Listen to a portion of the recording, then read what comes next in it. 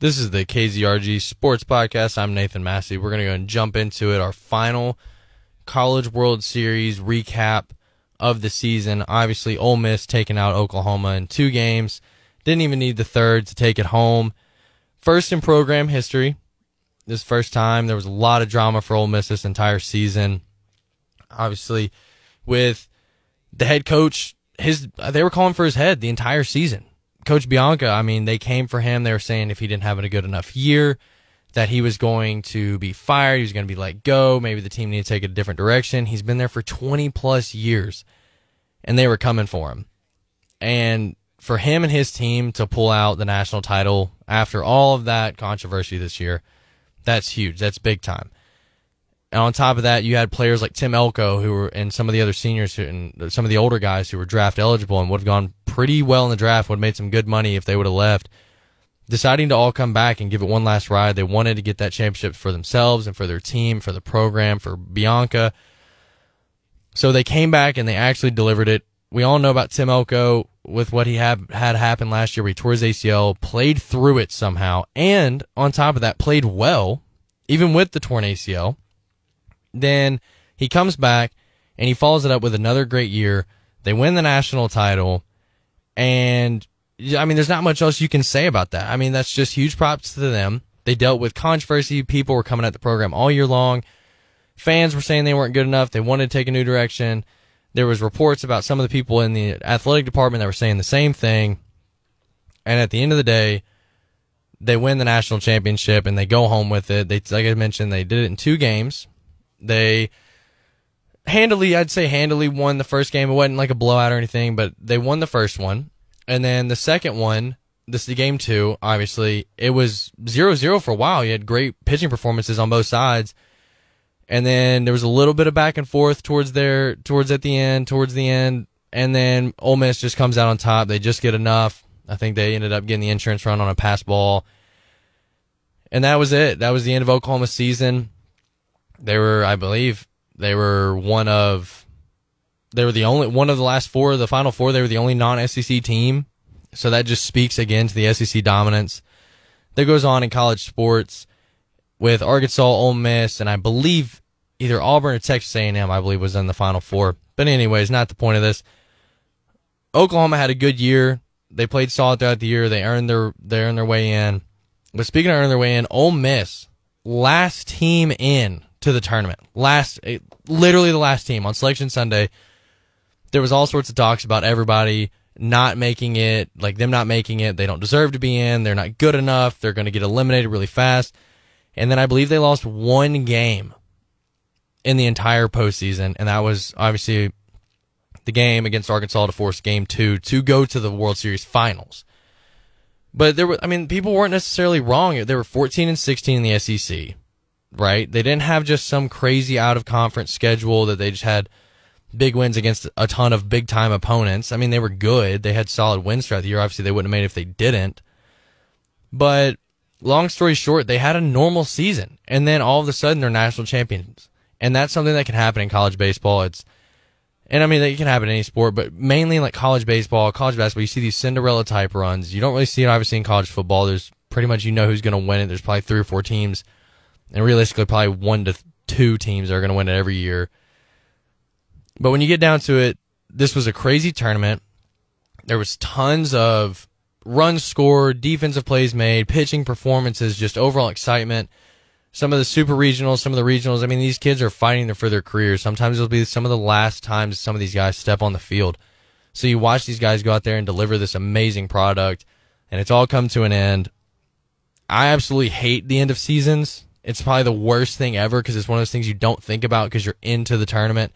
You're excited about it. You want to see who comes out, especially if your team's not into it and you can just kind of sit back and watch, but especially when your team is into it and you want them to make it far and then if they don't get eliminated, you're playing in the championship game and that's all you can even think about or talk about. And then boom, season's over with. And you're like, well, what do we do now? Like if you won it, you celebrate, right? But then after a while, then you got to get on to the next season. And if you lose, then you're like, you're immediately mad. Maybe some people make excuses. Some people say, oh, we just lost, whatever.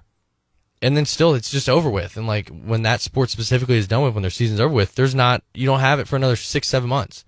And it's weird, especially when you get in like the March Madness era of college basketball, or if you get into like the College World Series, the entire tournament, and you like bowl games during college football, or just the NFL, MLB, NBA playoffs, any of those, NHL playoffs. And then, so you're just riding this high of like games all the time, every day, very meaningful. There's no like just filler games, like games that just happen where you've got random stuff going on that doesn't really matter. It's every game counts, right? And then out of nowhere, you're just done. Like it's just over with. And that's probably the worst thing. I hate that we're going to not have college baseball around for another 6-7 months. But I am excited. I am excited for next year, but I am very pleased with the tournament this year. Mississippi State, I'm a Mississippi State fan, obviously, but they didn't even make the tournament, but it was so cool to actually kind of sit back and be stress-free about it. Obviously upset with how their year went, but at the end of the day, I was able to sit back and have an unbiased take on this entire tournament and just kind of watch baseball and really appreciate it. So we'll get back into about the SEC, or about the tournament again. Dylan DeLucia wins the most outstanding player. I mean, guy earned it. He went out there. He was 3-0 in his 4 starts for the tournament. 1.59 ERA, 28 in the third innings. Just overall outstanding. He had that big game the other day against Arkansas that sent them to the World Series officially. He earned it. Another like personal note, the closer from yesterday's game, Brandon Johnson, I actually played against him in junior college. Kid's good. Obviously came in, he shut the door. I think he actually ended up striking out the side to end the game. And then we'll talk about this too. Brandon Johnson, like I mentioned, closes out the game, games are with, and then they dogpile. Dogpile is one of those things that you want to get to at the end of every season, but I hate dogpiles. Not that I hate that people do them, I hate being in the dogpile. I've been fortunate enough to have been on some good teams throughout my careers in multiple different sports, and whatever's going on, then you dogpile, and that is the worst thing ever. The worst thing ever. I've been on the bottom of probably 2 of them in my life, and both times I've thought to myself, I will never do this again.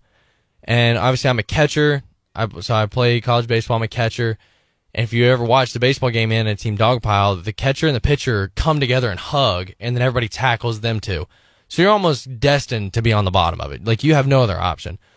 But sometimes I'll run up, hug the pitcher or whatever, and then I'll kind of go hug somebody else, so that way they just tackle somebody else maybe, and then at the end I kind of jump on top and then get off so everybody else can get off too. Though being on the bottom of dogpile is the most overrated thing ever. And it's one of those things where like you're under there for what seems like an eternity, even if it's 12 seconds. But I wish that like dogpiles was just like a thing you knew, like get on, get off. Like everybody wants the minute the last guy hits it, don't stay there.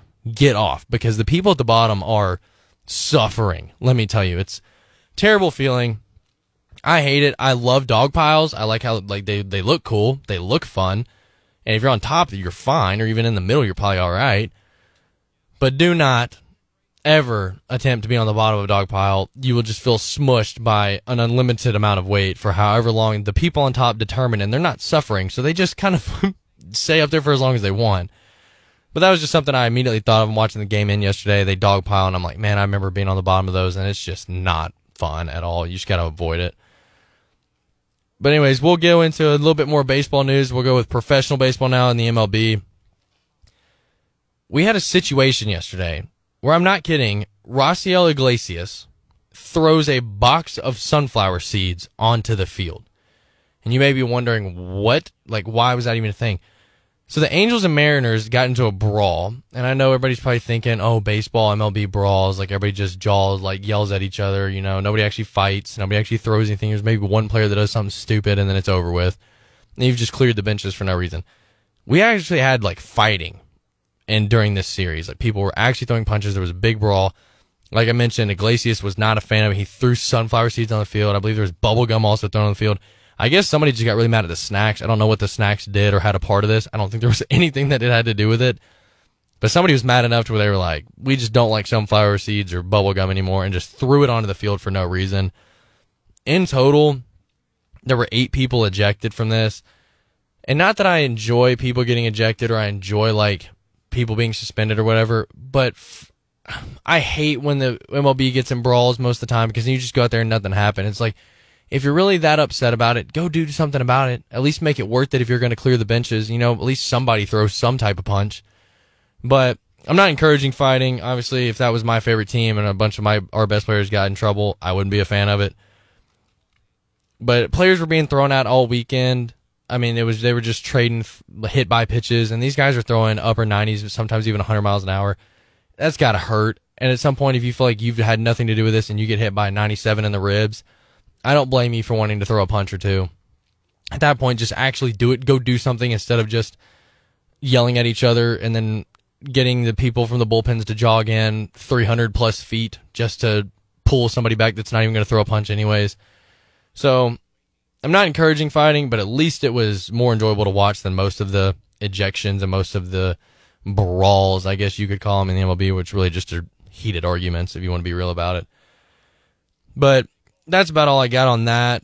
Freddie Freeman was a big story last weekend. He got his ring. He made his return to Atlanta.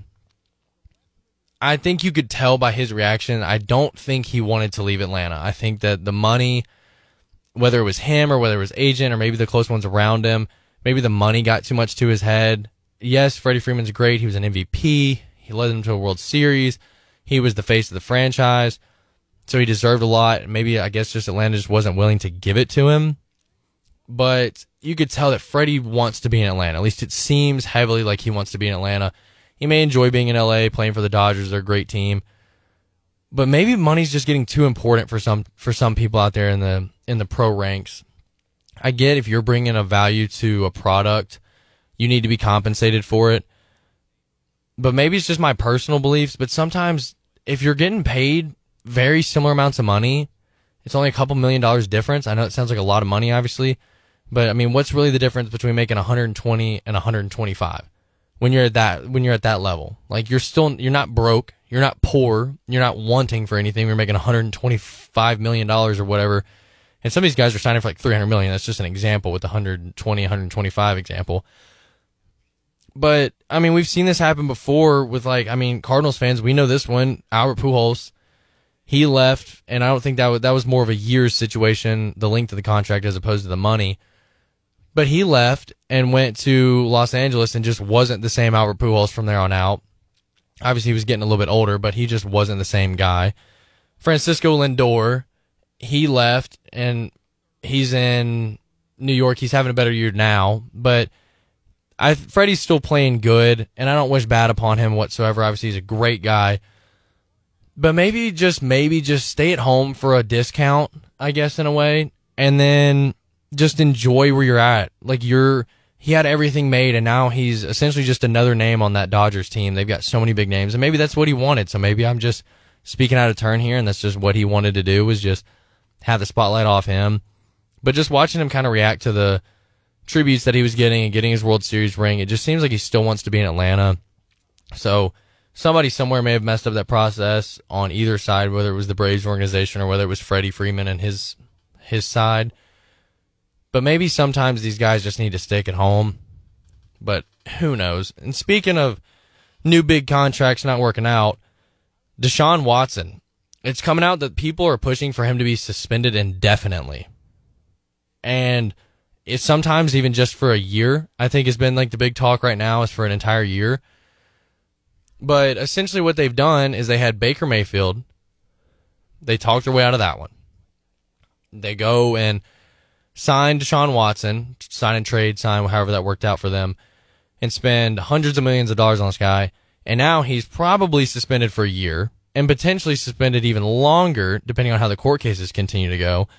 I saw where he settled a bunch of them, but he's still got some lingering around. Obviously, just still not an overall good look. Clearly, something needs to happen there, whether it gets settled or whether he gets in trouble. There's going to be an end game to it at some point. But if he's suspended for a year, or if he's suspended indefinitely, then what the Browns have done is essentially spent hundreds of millions of dollars to start Jacoby Brissett at quarterback. Okay? You've ruined your relationship with Baker. You've brought in Deshaun that you thought was going to be great, and then he may not even get on the field. Now, he might be great if he ever gets on the field, but you're running the risk he might not even ever get on the field. So, I mean, the Browns are just doing Browns things. They've improved over the last few years, but you can't take the Browns out of the Browns, right? You can't take the mistakes that they make sometimes and this was clearly a huge oversight. But something's got to give. We'll see what happens with this Watson business. See if he gets suspended for a year indefinitely. Maybe he gets cleared, period. Who knows? The NFL sometimes can be wishy-washy on how they handle different situations. So we'll see how that goes. But we saw another series, by the way, end. We had another season wrap up. The Avalanche win the Stanley Cup. They won 2-1 in Game 6. Took them 6 games. They were kind of, like I'd mentioned before, they had kind of solidified that they were going to win it once they went up 2-0. It's very hard to lose it at 2-0 once they get 3-1 again. One of those things that would have taken a huge comeback. They at least got to Game 6 to see where it goes. They win the series 4-2. Good season for them. I know Lightning, I'm pretty sure they went back-to-back prior to this year, or at least have won it quite a bit in the last few years. So they had a good season. Obviously, everybody wants it to win the finals, but making it to the finals, hats off to them too.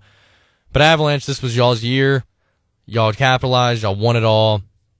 And that's where we're going to end that. But I did pick them to win in Game 6. So, on a personal note, I went 1-0 on my picks that I left y'all with over the weekend. I just had the 1. So I'm back to 4-5 on my the thing that I'm keeping track of myself. So 4-5, which is pretty solid. I mean, I'm almost at 500. We're getting somewhere close. But still, there was a couple picks here and there that I wish I could have back. But overall, not terrible. So we're going to try and pick. I'm going to go with the hometown game. This might be a layup. But I'm going to take the Cardinals over the Marlins tonight. They're favorited. It's at 6:45. I think that'll be kind of a toss-up or kind of a layup for the Cardinals. They should at least. But baseball is baseball, so you never know. So we'll just kind of switch over to MLB now that the College World Series and the NHL is wrapped up. Try and get some other picks in here and there. Maybe pick up some big games. Maybe pick 2 or 3 a night sometimes. But just to get started on the MLB slate, we're going to just take the Cardinals over the Marlins tonight. That's my pick for the day, and we'll check back in tomorrow and see how I did on that one. But that's all I've got today. This is KZRG Sports.